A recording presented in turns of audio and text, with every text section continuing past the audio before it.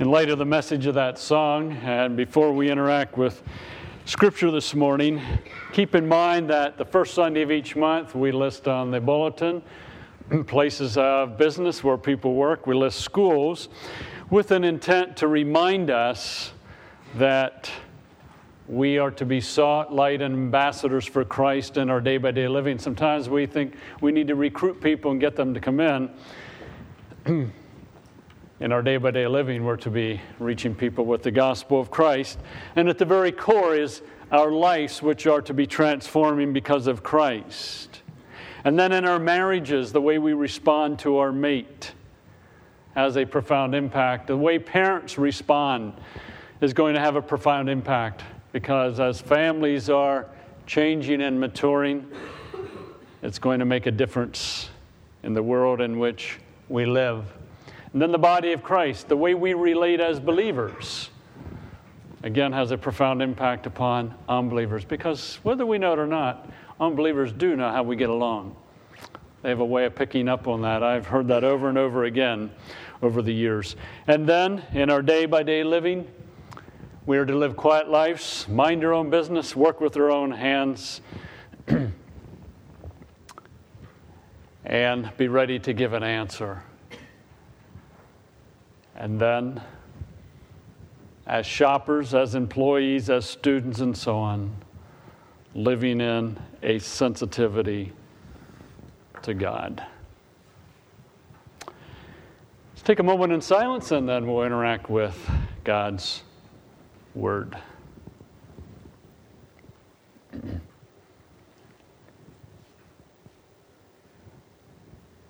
Again, Father, as we interact with a portion of Mark 6, we want to be doers of your word and not hearers only. In Christ's name, amen. I invite you to take your Bibles and turn to Mark chapter 6, reading together verses 30 through 44. Mark 6, 30 through 44.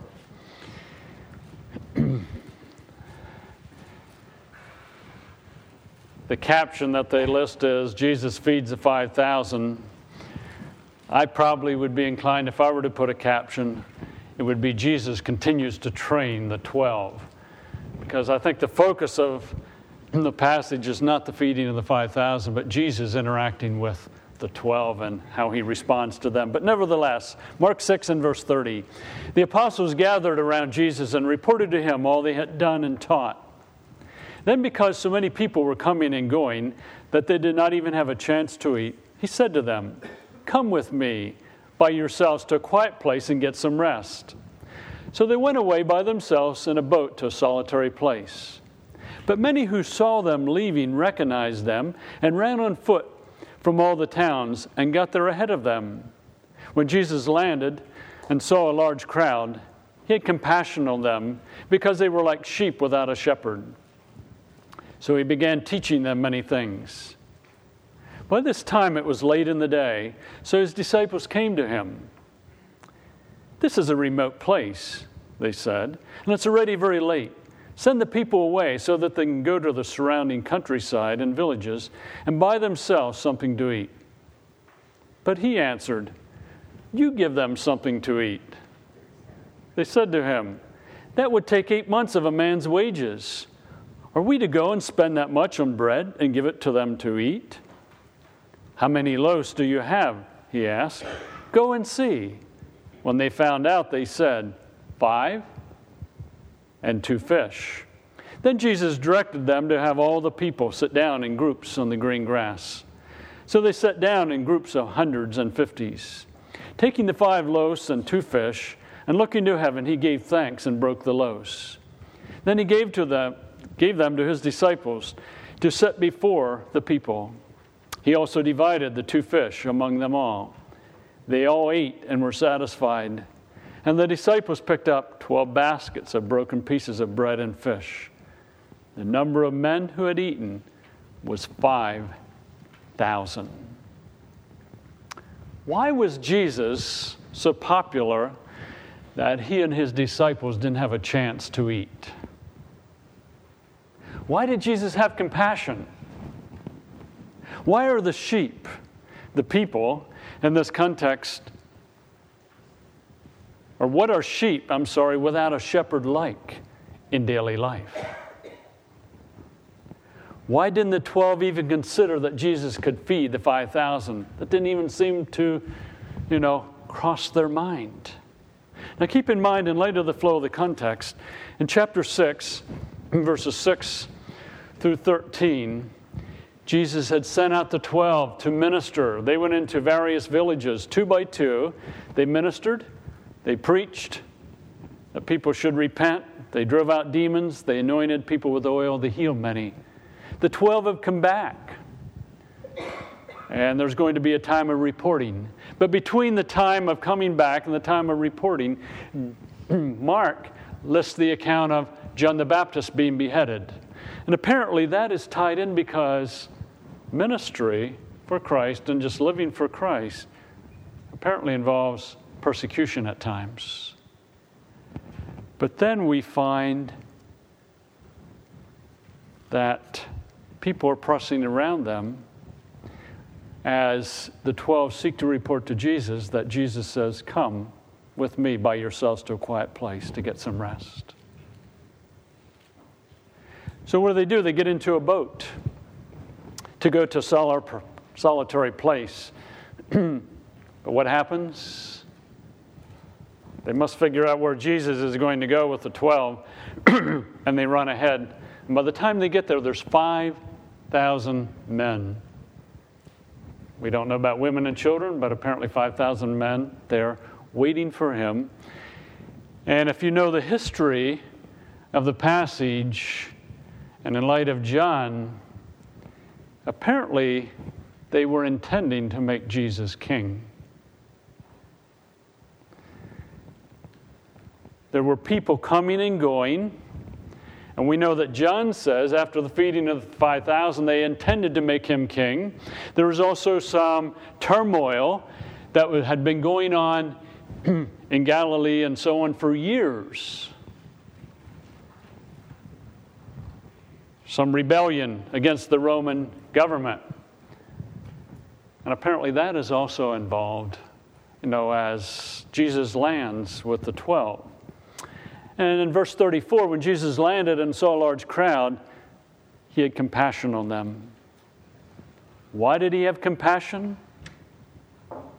Because they were like sheep without a shepherd. Sheep that don't have a shepherd are helpless, defenseless. They wander. They're troubled by many things. They're stubborn. They're timid, and so on. So Jesus has compassion on them because they're like sheep without a shepherd. And what does he do? He began to teach them many things. The idea of teaching is central in Mark's gospel. In Mark 1:22, we find teaching taking place. In Mark 1:27, we find teaching taking place. In Mark 1:34, we find teaching, preaching taking place. In Mark 3:23, again, teaching, preaching taking place. Mark 4:1, Mark 4:13, Mark 6, and verse 2. Teaching, preaching is central. And basically, teaching, preaching is merely communicating truth. How it was done is not the issue, but teaching, preaching is central to Mark. And as you study the flow of Mark and some other passages, shepherds are to teach. Christ is the good shepherd. So what's he doing? He is teaching, he's preaching, he's trying to provide some guidance to those sheep that have no shepherd. And whether it be Christ, whether it be a pastor, myself, whether it be elders, a husband, a father, all are to be involved in shepherding. Teaching. Sheep need guidance. Teaching, in this context, is an expression of compassion. He had compassion on them because they were like sheep without a shepherd. So what does he do? He begins to teach them.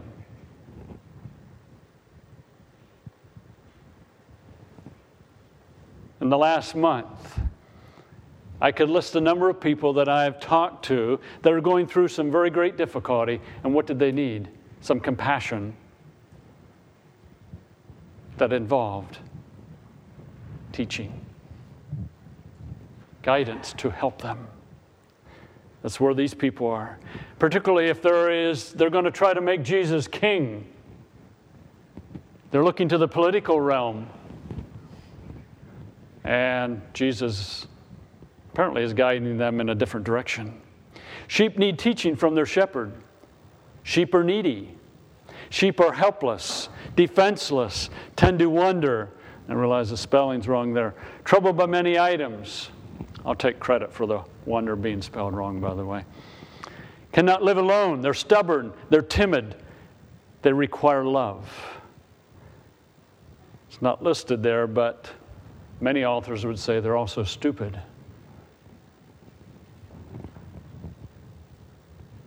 What does the text say? The people are like sheep without a shepherd. What is true of sheep is true of the people. So Jesus is teaching them. For a shepherd, a pastor, elders, husbands, fathers, teachers, to fail to teach their sheep is to deny Christ's will and Christ's design. Christ is teaching people. They're like sheep without a shepherd. As you study in the New Testament, people come to faith in Christ. Leaders are to teach them. A husband is to teach and train his wife. A father teach and train his children, caring for them as a shepherd would care for sheep. For sheep to neglect coming to be fed or taught consistently by their shepherd, whatever form that may take, whether pastor, husband, father, is to deny Christ's will and desire. So a husband may say, a father may say, I'm to teach my family, but the children and a wife need to say, I want to be taught. No, it's a two-way street. It's not just a one-way. For a wife and children, as I mentioned, to neglect being taught and fed by their shepherd, husband or father, again, is to deny Christ's will. And I would pose a question, a thought question.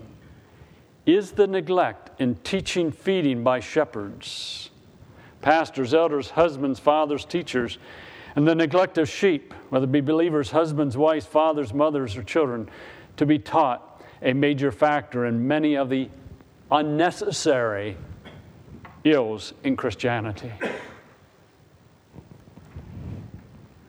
A wife will avoid many unnecessary struggles in life if she will seek her husband's guidance and direction and teaching.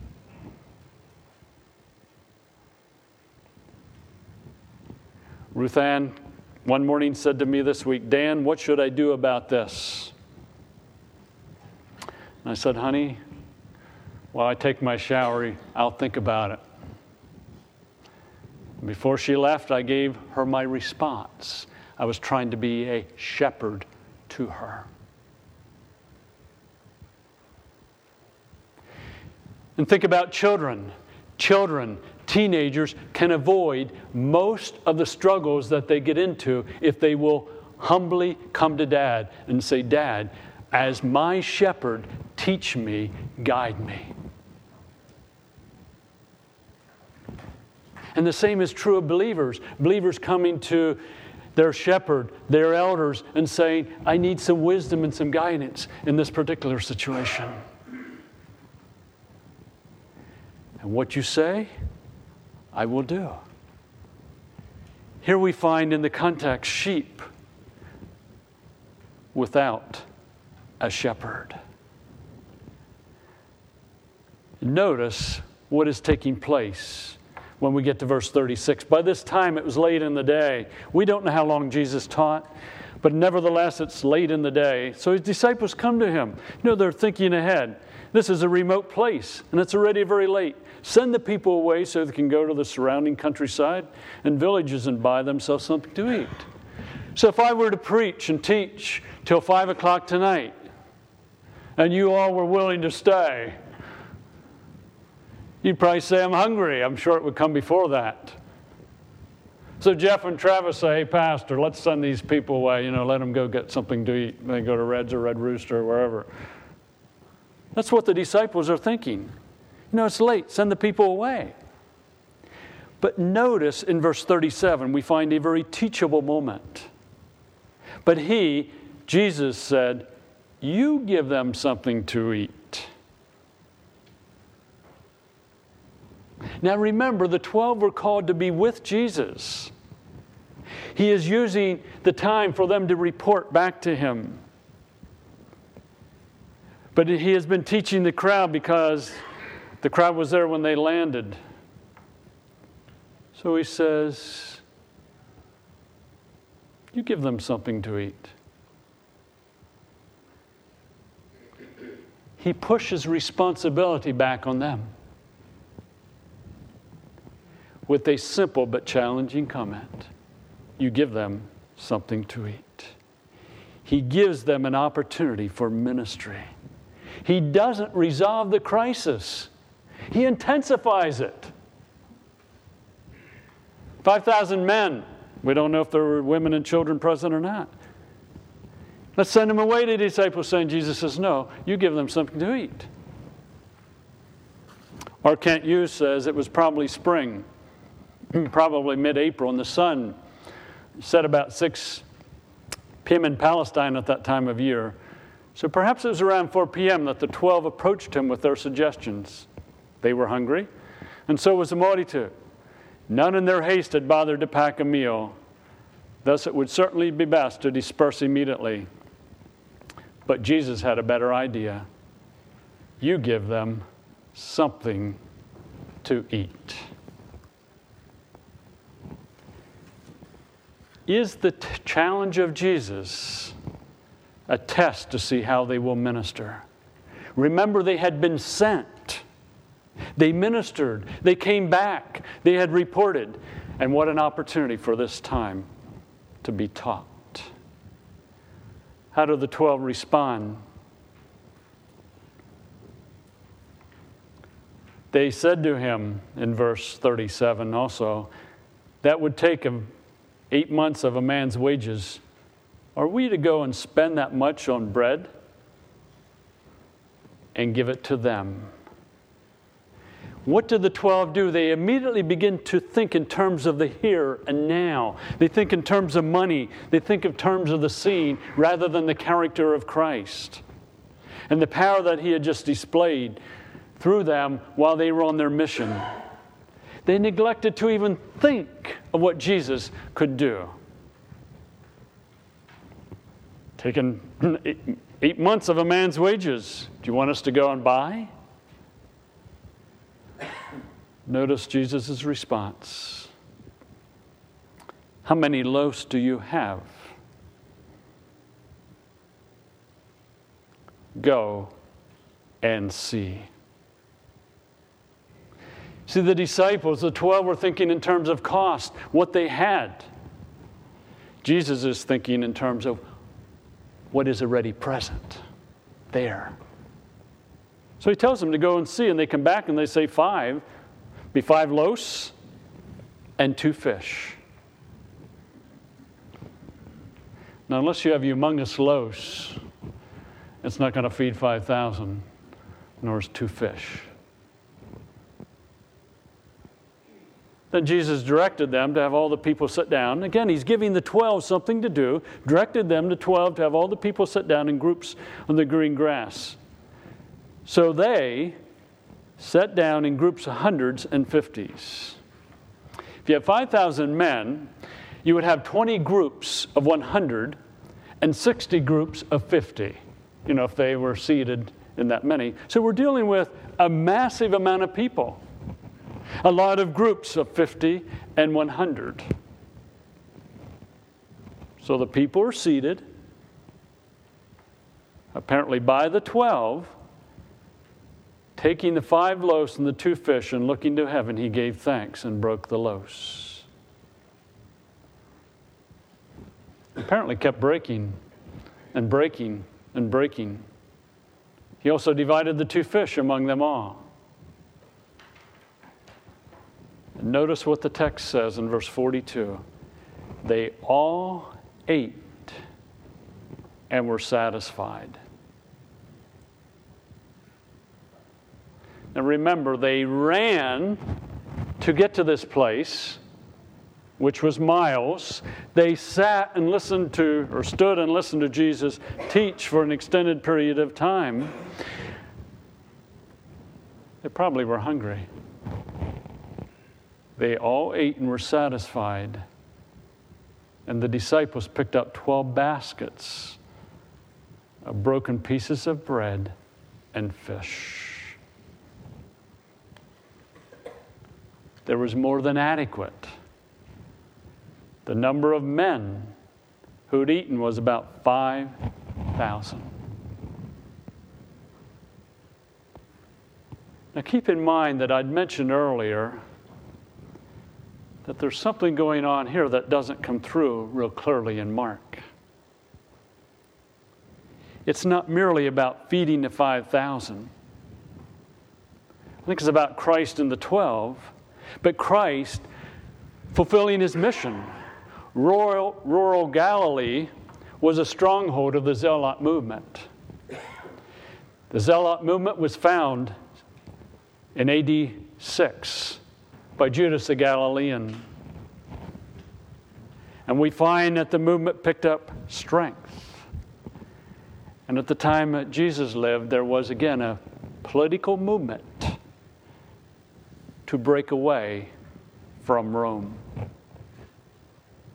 John 6 and verse 15 says, after the feeding of the 5,000, it says they intended to come and make him king by force. So in a sense, we have kind of a guerrilla movement involved here. They want to make him king. But what does Jesus do? He teaches them. We don't know what he taught. And then he feeds them. And then he sends the disciples away and he dismisses the crowd. His mission was not to become a political leader. His mission was not to become a king. His mission was ultimately to go to the cross, but also to train the 12. What is the point of Mark 6:30 through 44? The passage highlights the character of Christ, being expressed through his concern for the 12 and the compassion expressed for the shepherdless people. Please understand that the point of the passage is not the feeding of the 5,000. It seems to be centered more in Jesus, continuing to train the 12, which happened to involve the feeding of the 5,000. The focus is upon Jesus and the 12. To focus primarily upon the 5,000 shifts the focus away from Christ.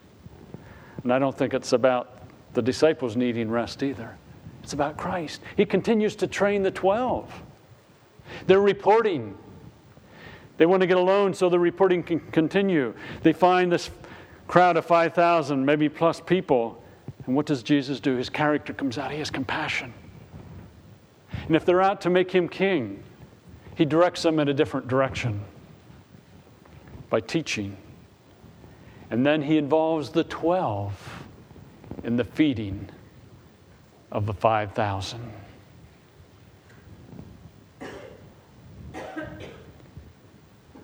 Jesus sent out the 12 to minister.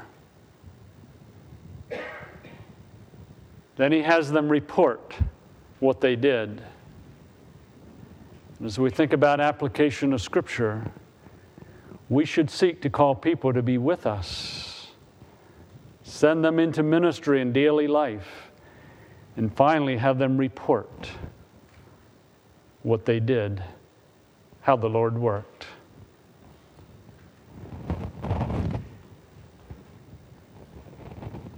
Think about that. Jesus came, he selected 12 men to be with him. And then he sent them out. Now they've come back. And in the process of reporting, they get bombarded, so they're trying to find a quiet place, and they end up with 5,000 men. And Jesus teaches them what is happening? He's training 12 men. He sends them out. They report. I think it might be good for us to ponder this in the following context.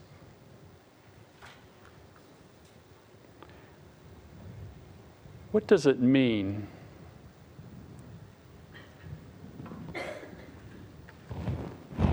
for a husband to be with his wife and equip her how to live in the world?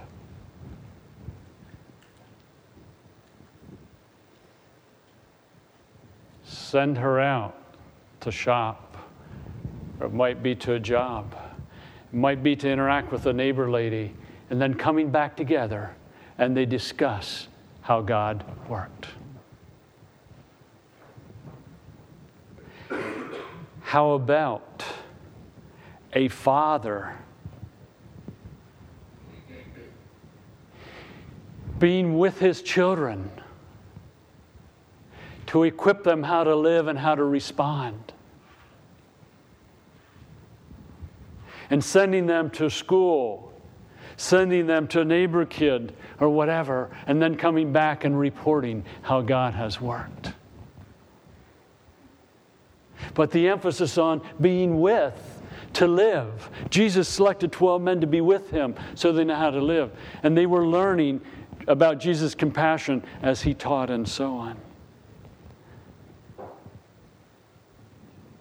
What difference should it make in the life of a father as he ministers in that way? How about a mother as she would seek to care for her children? I want us to step back mentally for a minute.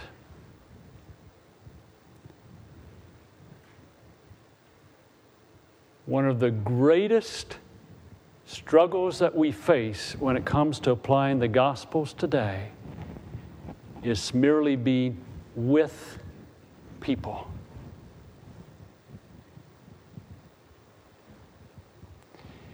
To help them to know how to live.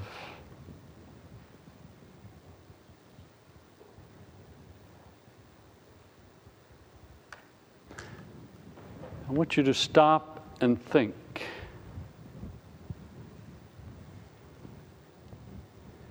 How much time do we in our culture today have to be with?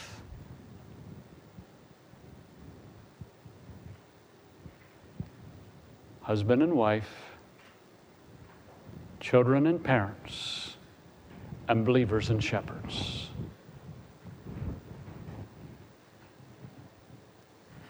Our culture pulls us apart over and over and over again.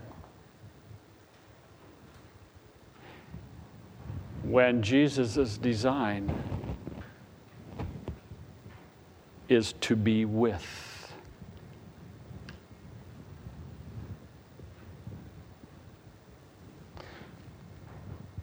So what difference should the above description make in how you lead, love, and care for people? As a husband, as a father, as a mother, I as a pastor, or as an elder, to be with people, to equip people, to help them how to live day by day. Beloved, we're sheep without a shepherd by nature. We come to faith in Christ. We need guidance. Just to be with someone. How about a deacon? How about a teen leader? Or a Sunday school teacher? Or a Awana leader? Please understand that most teaching and training does not take place inside the four walls of a building, of a church building. It can't. Because that's where most of life is not lived. It's lived day by day. And God's design is for the shepherd to be with the sheep in daily life, not merely in a formal setting. For a husband to be with the wife in daily life, not merely a formal setting. For parents to be with their children in daily life, not merely a formal setting. And what happens? It affects how we live and how we respond in day-by-day living. Because a shepherd is caring for sheep.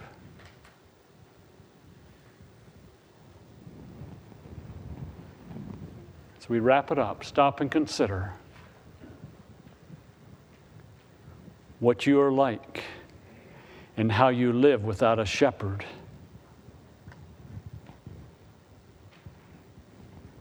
And that shepherd may be Christ. It may be a parent, may be a pastor, may be an elder, might be a teen leader, might be a Sunday school teacher. But stop and live what you're like without a shepherd.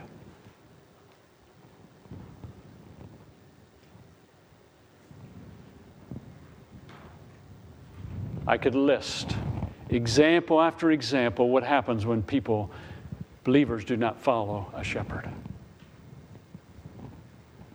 I could list example after example what happens when people follow a shepherd.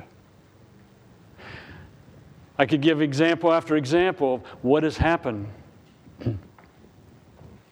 in the context of children and teens and young adults because they have not followed their parents.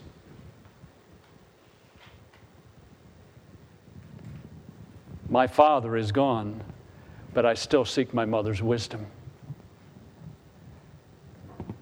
She doesn't tell me what to do. She'd like to sometimes. But I still seek her wisdom because she's been involved in shepherding for years. And the same thing with a wife and a husband and so on.